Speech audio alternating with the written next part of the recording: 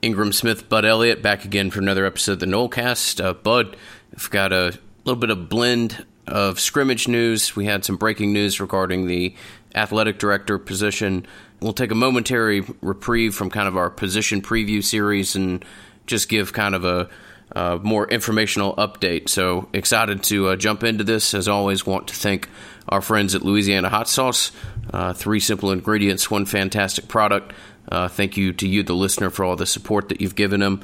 And as always, want to remind people as to their importance to the podcast and how instrumental they've been in us being able to evolve this product over time. Absolutely, man. Great audience out there and a great cast of sponsors that we have on this show. All right, let's just start with it. The offense absolutely beat the heck out of the defense on that scrimmage on Saturday. I know the quotes from the coaches and the players afterwards were sort of reflective of that, but they got out there and just flat embarrassed him. It was not close. They scored basically at will. This is according to multiple people I've talked to who were there, and it was kind of a bit of an embarrassment for FSU's defense and a point of pride for the offense. As we know, the offense had been behind the defense for most of the fall camp, which is typical, I think, in a lot of college settings. But in this case, they really took it to them, and we should set the table here. There were a lot of guys who didn't play in this scrimmage. Some of them because of injury, some of them because they have their starting spots essentially locked down and they don't want to be risked for injury, especially guys at positions which are very thin. All 3 quarterbacks did go, but Cam Akers and Kalen LeBourne did not go at running back. At receiver, Terry didn't go, as far as I understand. Naquan Murray didn't go, and neither did DJ Matthews. So you had a real cast of backups there at receiver. Cole Minshew did not go on the offensive line, I believe. Defensive line, Marvin Wilson didn't go. Also, Josh Kando did not go. Josh Kando continues to not be involved in contact work in practice. And at this point, I think you got to be a little bit concerned about him as the season approaches. Even if he gets back to contact very soon, you got to think he's going to be incredibly rusty. And then at linebacker, Dontavius Jackson did not go. Obviously, he's the one guy we think has a starting spot locked up for a very poor linebacker unit for FSU, at least so far through camp. And then at defensive back, Stanford Samuels didn't go for the whole time at least. He was seen on Media Day, by the way, Sunday, in a rather large knee brace. So some concern there. I asked around on a source on that, and they told me that it's not going to be something serious where it's season ending or anything like that. But as for a timetable, my source didn't have a definitive timetable to give on that. And also A.J. Westbrook did not go. So your 2 starting safeties were out. And I mean, I guess we'll just start with it. The middle of the defense really got tore up here.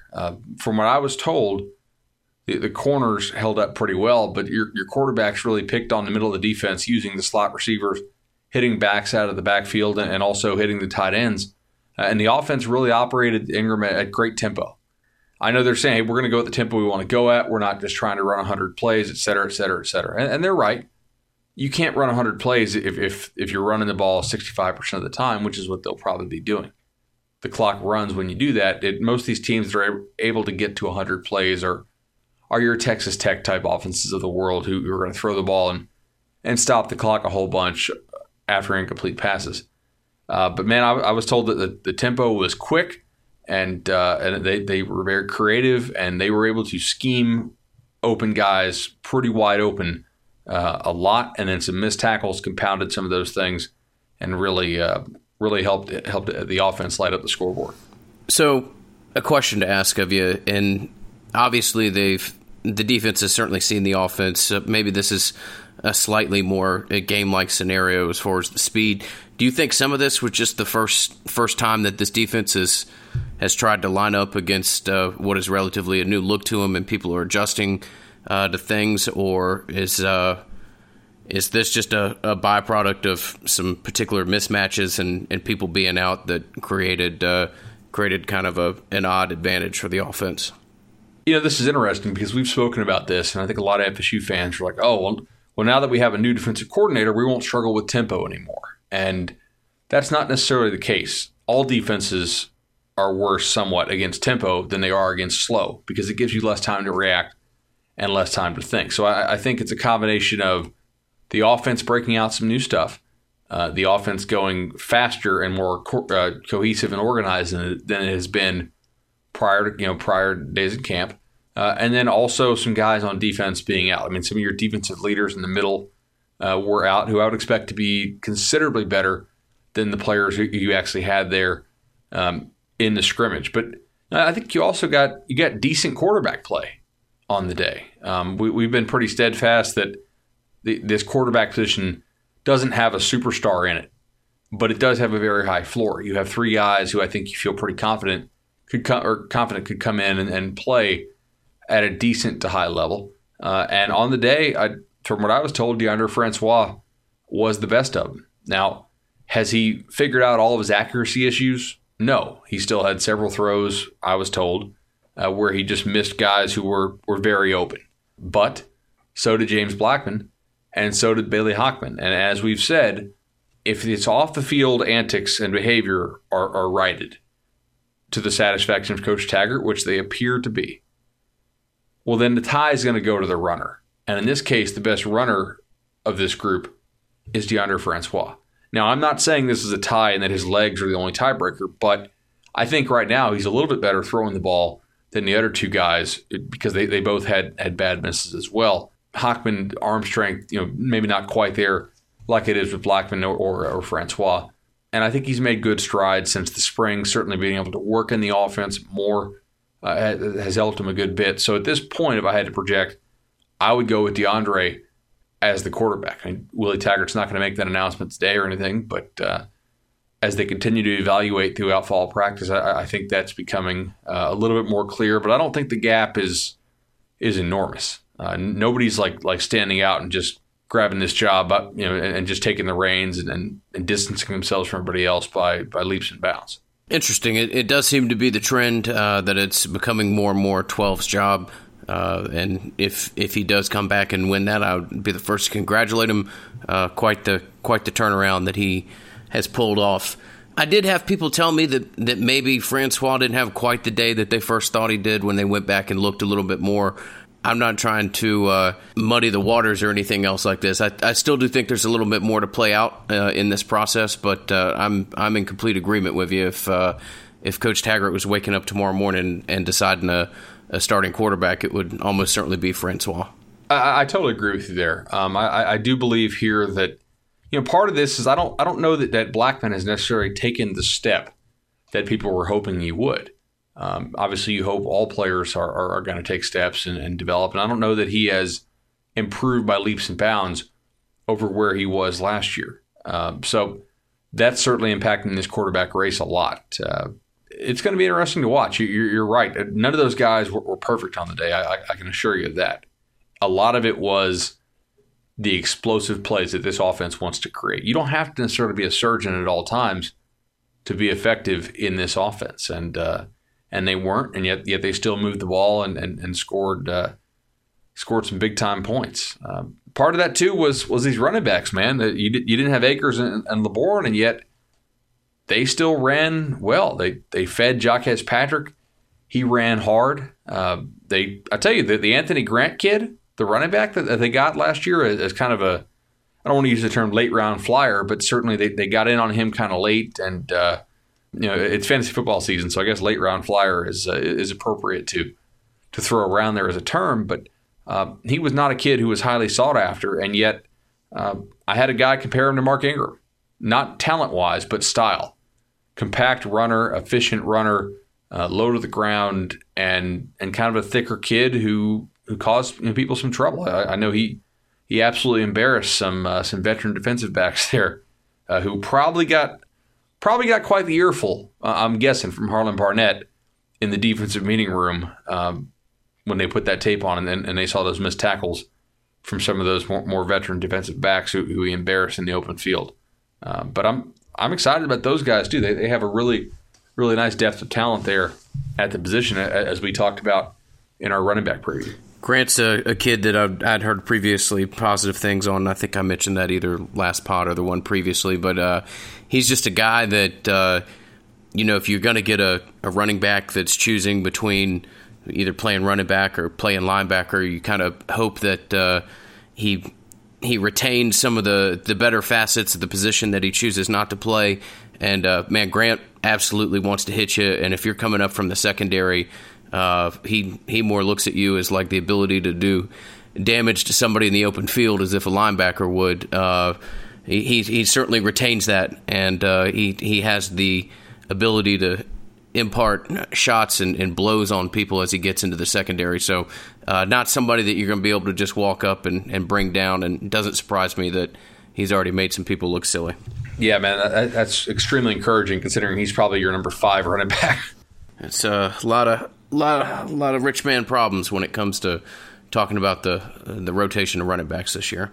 100%. So at receiver, Ingram, some very exciting news given the fact that they had a big time day. Now, not outside. I heard the corners did a great job overall, but the interior of the defense kind of got torched consistently, and it was young guys, man. It was young guys, including Keyshawn Hilton. Seems to be the story of camp so far. At least when it comes to that particular position, he's more than made the most of his opportunity. And man, it'll be interesting to see how much with a coaching staff, how much like hype that comes from camp actually transitions itself out into the field in the first 3 or 4 games of a season. But if what's going on in practice is an indicator of what might go on Saturday and one Monday night in particular, Keyshawn Hilton's a name that the broader fan base is going to get familiar with pretty quickly. So check this out. I think if you go back and watch Hilton in high school, what did he do well? He was extremely quick. He caught the ball well for his size. Now, he is a very undersized guy. He's tiny. The top end speed looked good, but not necessarily amazing. And he really understood, I think, how to use space to his advantage, right? A guy who could sit down against his own defense and work his way into the void and present a target for the quarterback. It seems like all those things are just immediately translating, despite the fact that there's a huge step up in competition for Hilton. That is really encouraging for them. We also know about Harrison, the true freshman receiver, who's one of the absolute stud athletes on the team. Look, you got a guy like that, you got to find a way to get the ball in his hands, whether it's on reaches or the jet motion or bubble screens or whatever you want to do. But getting that guy in space is going to lead to points on the scoreboard, and indeed it did in the scrimmage. So big time thing for Trayshawn Harrison there. I was told Keith Gavin had a nice catch or two. Ontario Wilson also went deep and had a bomb on a coverage bust. So I tell you, it's interesting that they put up all these points without the 3 receivers who we think are going to be the starters if they're healthy come Labor Day night. Really is. You have to think it's only an encouraging thing about the depth of the position and what may lie in front as far as future production. But there's always in the back of your mind whenever you're praising one group what it might mean for the other that they faced in a scrimmage situation. And maybe we'll be getting closer to talks about some of those here as we round our way over to defense. But, Bud, for the last offensive group we'll look at real quickly, the offensive linemen and what we took from their play from the scrimmage. Absolutely, dude. So offensive line played fairly well, I was told. Now, look, they're going to have some pressures that given up. We do not expect this team to be a good third down long team. Just pure drop back passing is not really a focus of this offense. It's also not something that fits this offense's skill set. If you look at it, which is kind of interesting because that's honestly what they were recruited to do under their previous staff. However, the skills fit a different offense, an offense that I believe more accurately is embodied by what Coach Taggart and Coach Bell are running up there in Tallahassee now. But this is interesting, man. They really did a good job up front, I was told. Specifically, they did a better job handling blitz and twists and stunts and just any kind of extra rushers or defensive line motion. they handled better than they had throughout camp. I think that was a noticeable difference just in terms of like, hey, what was different? What did y'all do well? And they're like, well, we picked up the blitz a lot better. Like, oh, that's encouraging. And that's obviously backs have something to do with that too. And that's encouraging that your young backs and your veteran backs are also involved in that. But there's also an element here, and we're going to talk about this more in the offensive line preview when we record it, but there is a large element here. I don't think this offensive line group is more talented than last year's. In fact, I think it's less talented. But they are doing a better job of doing things that help out the offensive line. There is no doubt in my mind that the previous staff's play calling put the offensive line at a disadvantage. Far too often, the opposing defensive line could pin its ears back and come after the quarterback. They did very few read plays. They did very few things to actually hold the defensive line and make them hesitate a little bit, make them, wait a second. Now, with how many read plays they're doing, how much play action they're using, and including the RPO game, now if you're on defense, you can't be quite as aggressive against Florida State because you have to worry, oh, wait, this might not be what it seems. It's not so straightforward. And there will be things about this offense that are not as good as what Jimbo's was, and there will be things, probably more things, I think, that will be better. And this is one of those areas which I do expect it to be better. If you took Landon Dickerson and Juwan Williams as tackles and you put them into this offense, last year's offense, and said, okay, is your starting tackles, that would be an absolute disaster. But as it is, I don't think they're going to be running more than about 10 or 15% pure drop back plays without the benefit of play action or run action. That's just not something that they're likely to be doing. Also, as a backup, I was told Arthur Williams, the converted defensive tackle, had a really nice day at guard. So that's kind of cool to see. That would be not a game changer. Don't want to be hyperbolic, but that would be quite the thing that would give you some hope or some optimism that might not exist otherwise. If you start to see somebody like that come online, obviously Williams is not anyone that's lacking physical gifts or a big, massive frame. And if that guy starts to pick up playing interior offensive line at all, that would be quite the asset that maybe people hadn't otherwise thought could make itself available for you.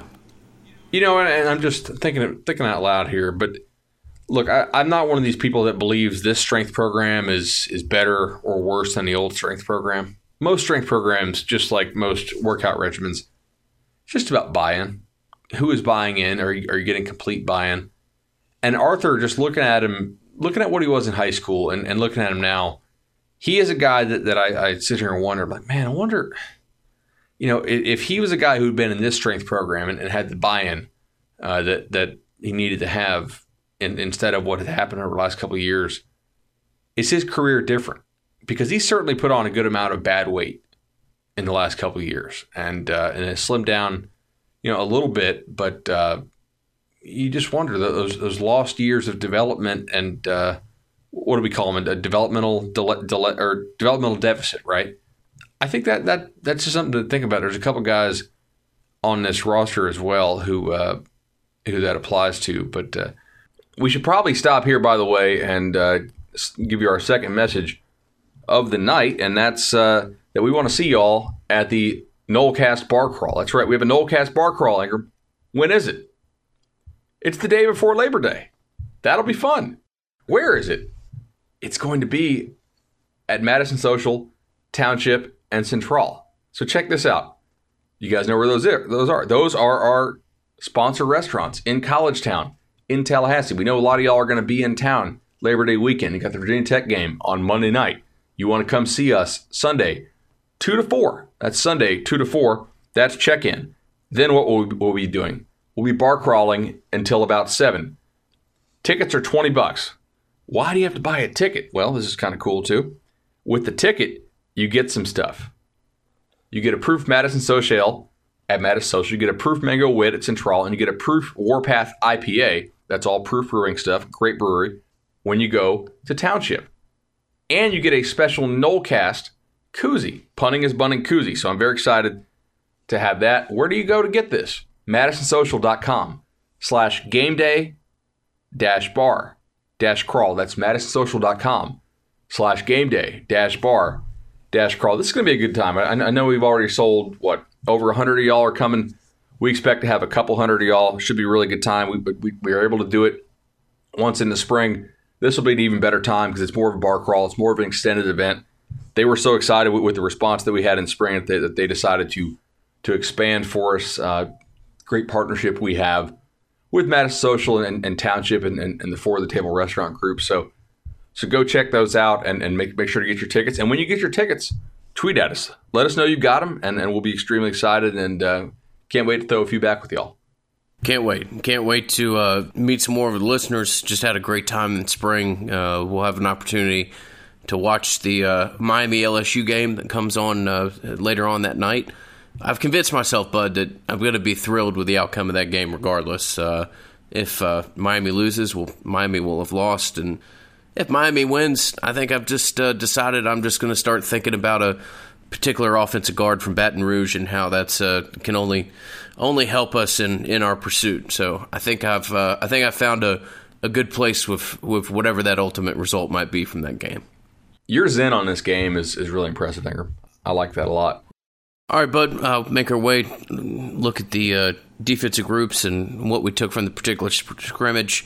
We'll start in defensive line. This, another, like all these positions, was a place where they saw some of the more talented individuals abstain from play. But what did you take from Saturday when you look at the front line of the defense? Well, I took away that this defense is very much what we thought it was for the most part. I think their secondary is going to be pretty good. Obviously, if Samuels is hurt, and has to miss games, then that would be bad.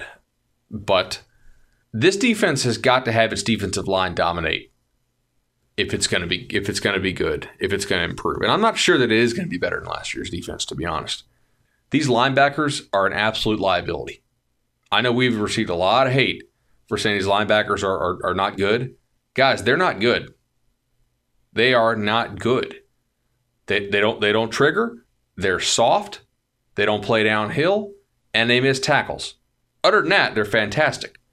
But I'm just being honest with you. I've had multiple people tell me now who have been able to be there at practice. These guys don't play well. They're not good players right now. Now, maybe they turn into good players miraculously with 10 more days at camp. And maybe you have some guys that move around. But I got to suggest here something. I know it would be drastically undersized. But if you're Harlan Barnett, you got to be thinking about saying, all right, screw it. D-Jax is going to be our starter at middle. We already knew that. Cool. Other than that, hey, Jaden Woodby and DeKalen Brooks, you're in there. At least you trigger an attack downhill. If the guys who are bigger are still going to play soft, what's the point of having that size in there? If they're not recognizing and triggering and attacking and trying to stop the run like this defense wants them to do. But then again, look at to me, I don't think you can expect much out of this linebacker group this year. I do not think they're going to be better than last year. You've got to have the defensive line dominate, and without Marvin Wilson in there and without Josh Kando in there, this defensive line is not better than it was last year. You need your 5 stars to be in the lineup. And so I think that was a significant part of the scrimmage and something that can't be overlooked. They also really missed Derek Nottie a whole lot. That guy was an extremely good player for, over 1,000 career snaps for sure.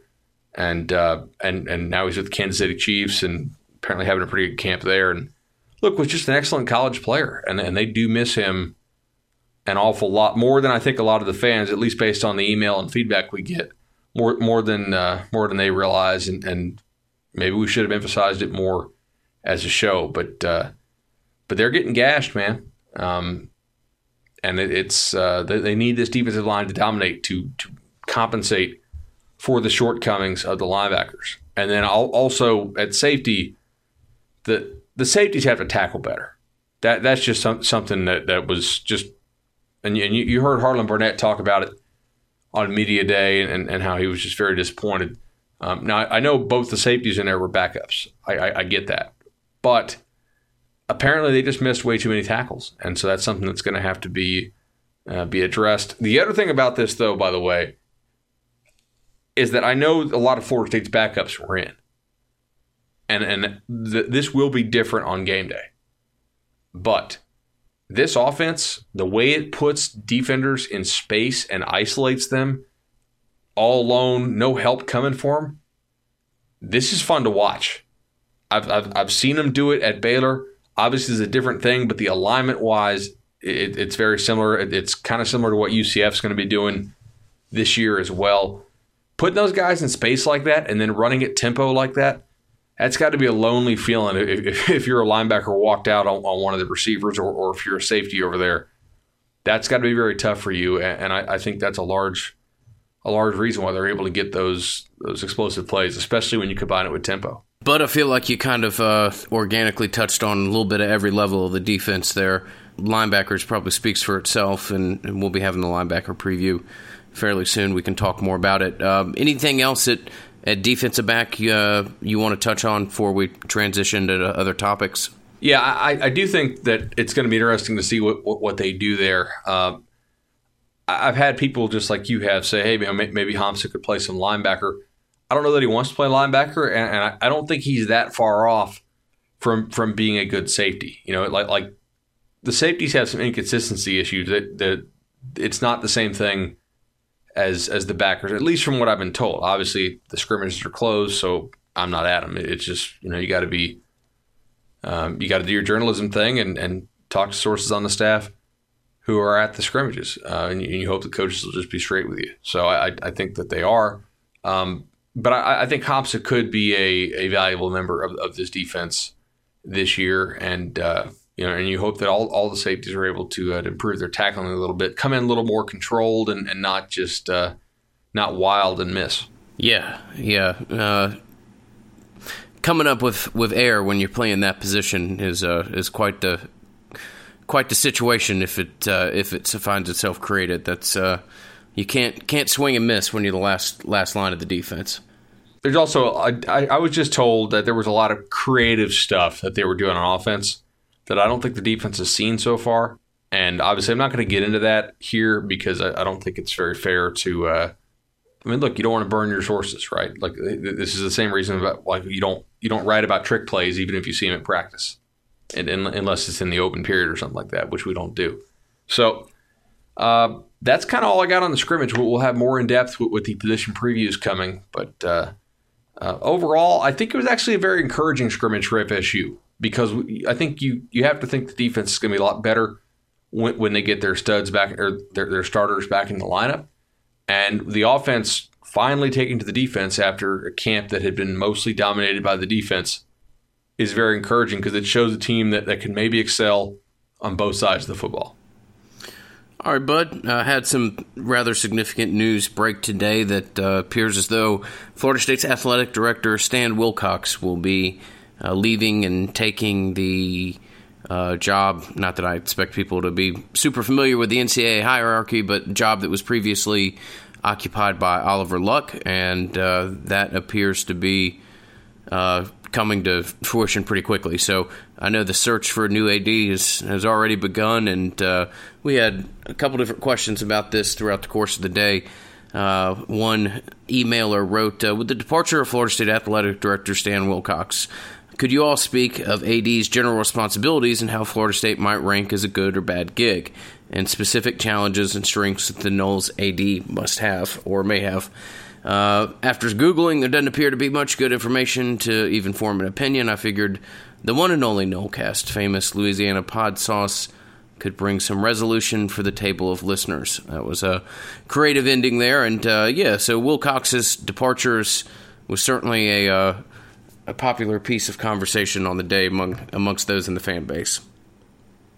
Yeah, okay, so number one, I think most of the people who I speak with who are power players at the university, and obviously we have a decent number of those sources since we were able to break the Willie Taggart news, and we're all over the coaching search. I think that longtime listeners understand who we're talking to here, right? In general, not specifically, obviously.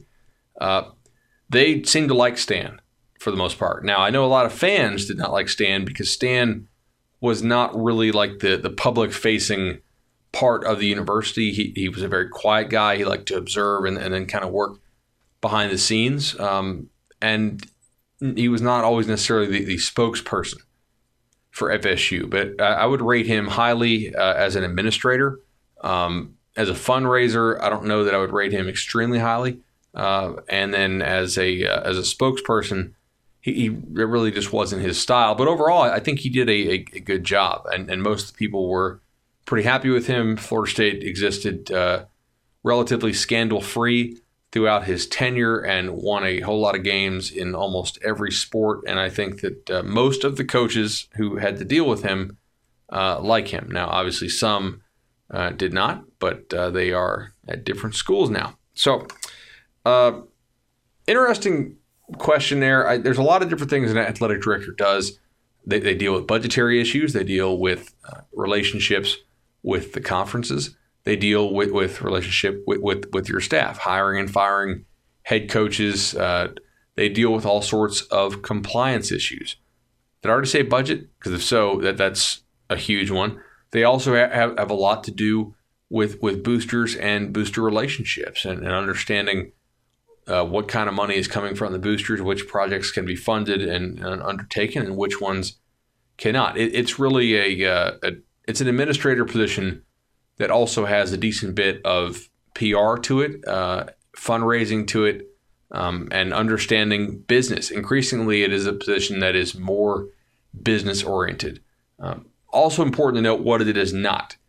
It is not a job that is automatically well-suited for a former coach or player, right? This is a real market change because we used to see coaches, when they got done coaching, they used to become kind of graduate ADs. into the AD position. Exactly. Yeah. But that is no longer the case. It is a distinctly different skill set now to be an AD than it is to be a coach. I will point this, though, on TomahawkNation.com, our written website here on SB Nation. Lou Chach had a really good comment, and he said, "This is a way, way better job than when he took it. The football coach who was an athletic director's nightmare is gone." That's very true. Got to distance himself from the clown show athletic director who preceded him. That is very true. Randy Spettman was not qualified for the FSU job, in my opinion. No lingering doubts about the ACC's stability. That's true. Remember, they had all the conference expansion stuff back in the day. ACC network about to come online with presumable additional revenue. Also true. ACC football profile much higher after Florida State and Clemson have won titles, and Miami seems to have his act together. A lot of, quote, difficult to sell basketball upgrades have been done, and Mike Martin's decision has been made as far as whether he will be retained. That's actually a heck of a list, come to think of it. I would add that a lot of facility upgrades on the football side have already been made too. If you think about the last real big ones, they are going to do the standalone football facility. That would have probably been done faster had you not had the misguided sort of knee-jerk Jimbo requested more renovations and then 18 months later decides that that's not the one he wanted. Much like the practice fields not being how he wanted once he wanted the indoor, et cetera, et cetera. That's a good list. I think Florida State is a very attractive job. I would also add that it's not a job that comes with the pressure of some of these more lunatic fringe SEC-style fan bases, in my opinion. You don't have the Feinbaum-style callers in the FSU fan base to the extent that you do at an Alabama or a Tennessee or something like that, where it's the only show in town. It's the only thing people think about 24/7. So I think, did we answer the question that the listener had? Yeah, I believe so. Florida, how might Florida State's job rank? It's a very good job. Now, I know a lot of people earlier on Twitter were taken back by something that Dan Wolken said about the position and referenced Seminole boosters, and that's a very legitimate point.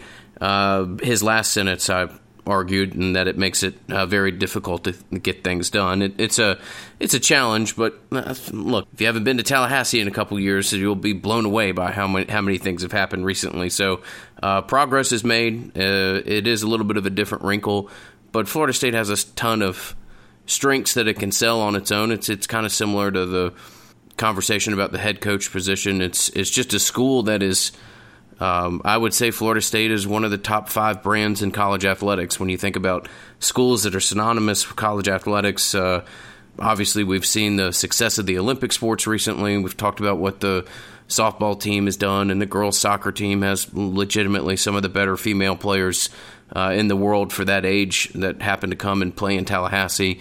The basketball program has found good footing recently. It's an elite program that is one of the marquee jobs in all of college athletics. And yes, there's some complicated issues, but Florida State is not going to be lacking people that have a very real interest and a want to take the athletic director position. Exactly correct. And the other thing you got to think about there was Vulcan hacked? Like did a certain former coach just send that tweet directly from his account? Because that would be the one time said individual would ever dip his toes into social media. That would be hilarious. Are we going to pretend like he didn't have a Twitter account?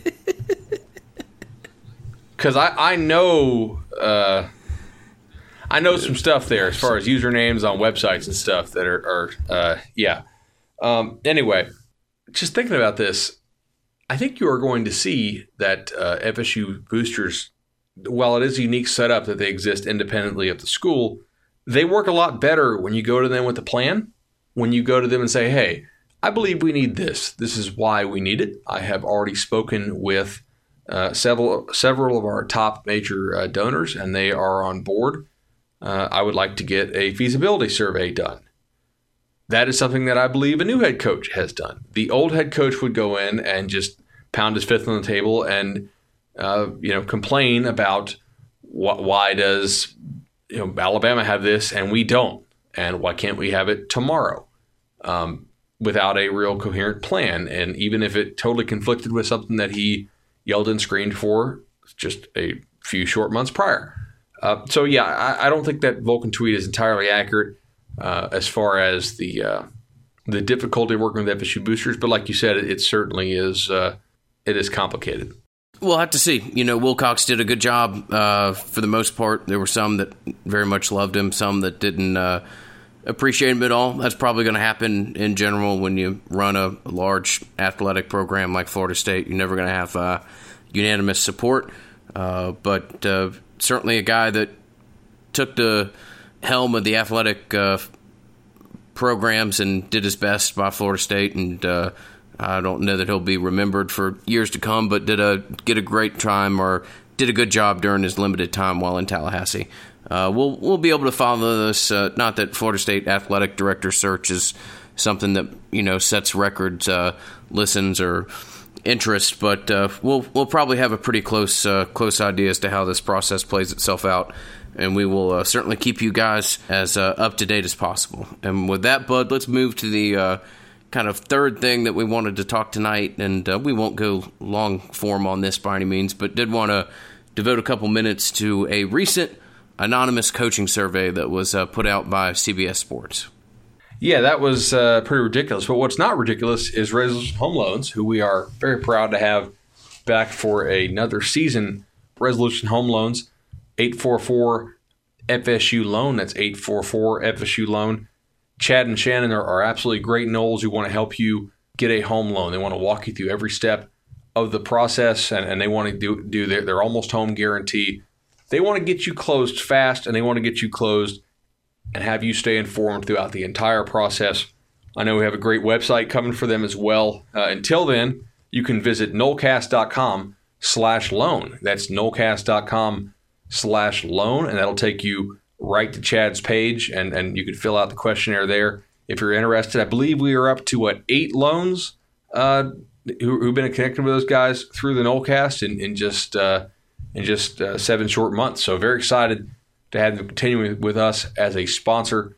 And let's get to this CBS survey. I've got the quotes pulled up on my phone. I believe you do as well. I do. So I honestly think that I would have found this to be an interesting conversation regardless of where Willie Taggart ranked on it. I don't want people to think that we only are touching on it because of where he is ranked, but being that he's the Florida State head coach, we'll certainly not overthink the room and choose to start the conversation anywhere other than that. So Taggart came in with 20% of the responses, tying James Franklin of Penn State.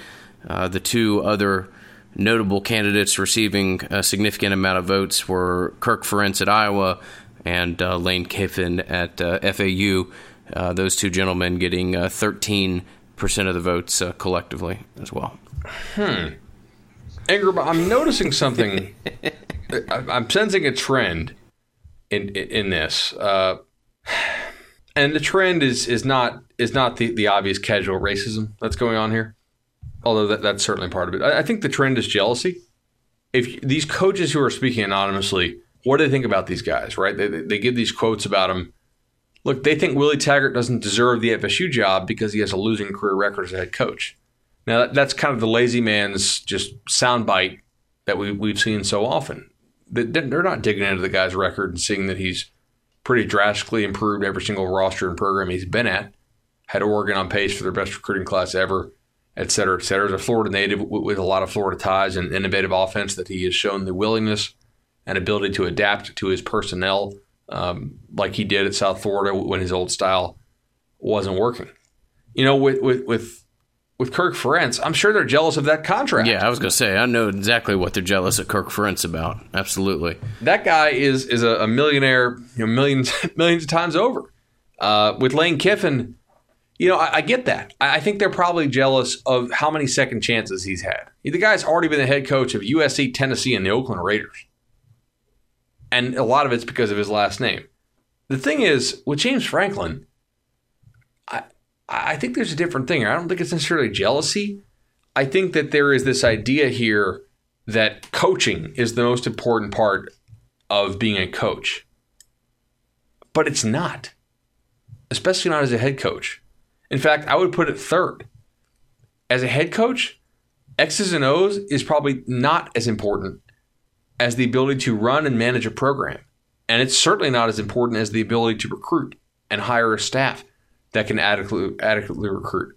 I think this. We've spoken about this before on this show too, man, about how coaches kind of just like they take recruiting for granted, and they really shouldn't, because it's proven kind of time and time again that you only get 20 hours with these kids. Recruiting is more important than coaching. Coaches hate to hear that, by the way, but in college, the players largely decide the games. Talent wins. Lack of talent loses. Yeah, we talked about this when there was the top 50 coaches. That article came out recently or something like that. We spent a decent amount of time talking about some of the assumptions.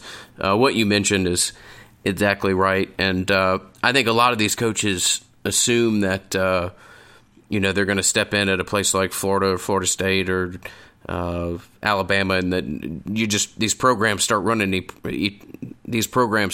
themselves on almost an autopilot, and that's both a program management and maybe even more importantly the recruiting facet of it. And to an extent, it just doesn't happen. Now, you may be able to get away for 12 months, 18 months, maybe 24 months, depending on how big the brand is and how kind of monopolized a pool of talent that you can be lazy with before it starts to erode. But there's no position in the country that you can just put on autopilot, and I think a lot of these people are kind of naive to some of the challenges that come with the more grandiose positions in college football.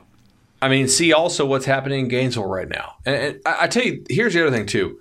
You know how I know that these coaches are underrating recruiting? Look at who they've rated as the most underrated coaches in America. There's a common theme here. David Shaw, Chris Peterson, Dan Mullen, Pat Fitzgerald, Kyle Whittingham. I would say that all of those guys generally get more out of their talent than you would expect. The problem is getting talent is a more important part of the job than just getting the most out of talent. You've got to get a certain minimum level of talent. And I would say none of those guys in that list are truly elite recruiters. There's a reason there's 0 combined national title rings there between those guys, and I think 1 playoff appearance. Now, certainly, they're none in the most overrated group yet either. Lane Kiffin at FAU is not going to reach the playoffs. Kirk Ferentz at Iowa. Again, we spoke about how they're jealous of his contract, but Franklin's at least come pretty close to making the playoff there. I think there's some jealousy. I think there's maybe a little bit of a race thing, and there's some taking recruiting for granted. By the way, I don't know if you saw this. I actually pulled up last year's list. Let's compare. Jim Harbaugh, 13%. Nick Saban, number 2 last year. Lane Kiffin, again. Lovie Smith, again. Probably jealousy that he got another job so quickly. Brian Kelly at Notre Dame. Tom Herman at Texas. Mm-hmm. Hey, probably more jealousy there, right? Young hotshot coach gets one of the premier jobs in college football. These guys who've been putting in their time with just decent results, not great. Probably not loving that. Will Muschamp, South Carolina, again. Another coach who got a second chance and maybe people thought he should not have. Now, underrated. It's the same stuff. It's this, they overachieve with the talent that they have, but there's no attention paid to the actual recruiting and the ability to procure the talent. Bill Snyder, Chris Peterson, David Cutcliffe, Ken Niumatalolo. I see the trend. I do. I mean, I don't know. This is kind of silly. Even the people who quoted or who commented on Taggart they didn't really have great points. So the specific comments about Taggart were, I would say Willie Taggart at Florida State. He was only at Oregon for 1 year, and it's not exactly like he transferred that program. And that's a place that's won for a long time. Not that he isn't good, he's won. But usually when you get a job like Florida State, it's because you've won some championships or done something really amazing. Willie Taggart, because he still has a career losing record. Those were the 2 specifically directed his way. The losing career record, that's you already mentioned that. That's a very kind of short-sighted and potentially lazy comment. To say that he didn't transform Oregon, he also didn't really have a quarterback, and it's only a year, and I'm not sure that I would list Oregon as a perennial winner per se. So I certainly take fault with some of the, or take...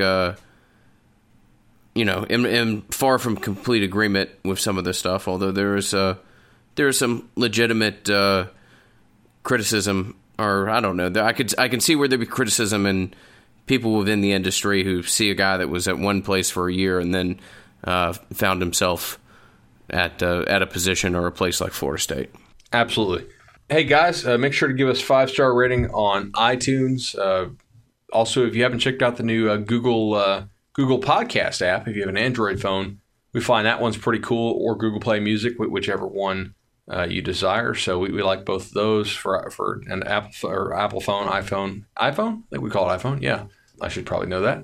We recommend using the iTunes app. Those are probably the best 2 podcast apps out there, but we are available on all the major podcast apps, and we certainly appreciate great feedback whenever you get it. And we appreciate y'all supporting our sponsors. So with that, we will be back with you shortly for another position preview episode. And we'll just end on this one comment without any further discussion needed. If you had the number 1 recruiting class in the country every year, you'd win like Nick Saban. He shows up at every single game with a better roster than the team he's playing. If you count cheating and get the best players in the country as part of running a program, he's the best in the country. It's like saying an NFL coach is the best coach in the league if he gets 24 or 25 first-round picks every year. Quite the comment there, anonymous coach. Yeah, okay, well, so check this out. Jeff Brom and Paul Christ. I've always said, show me a coach that wins at Alabama and Clemson, I'll show you a good coach. Show me a coach that wins at Wake Forest, I'll show you a great coach.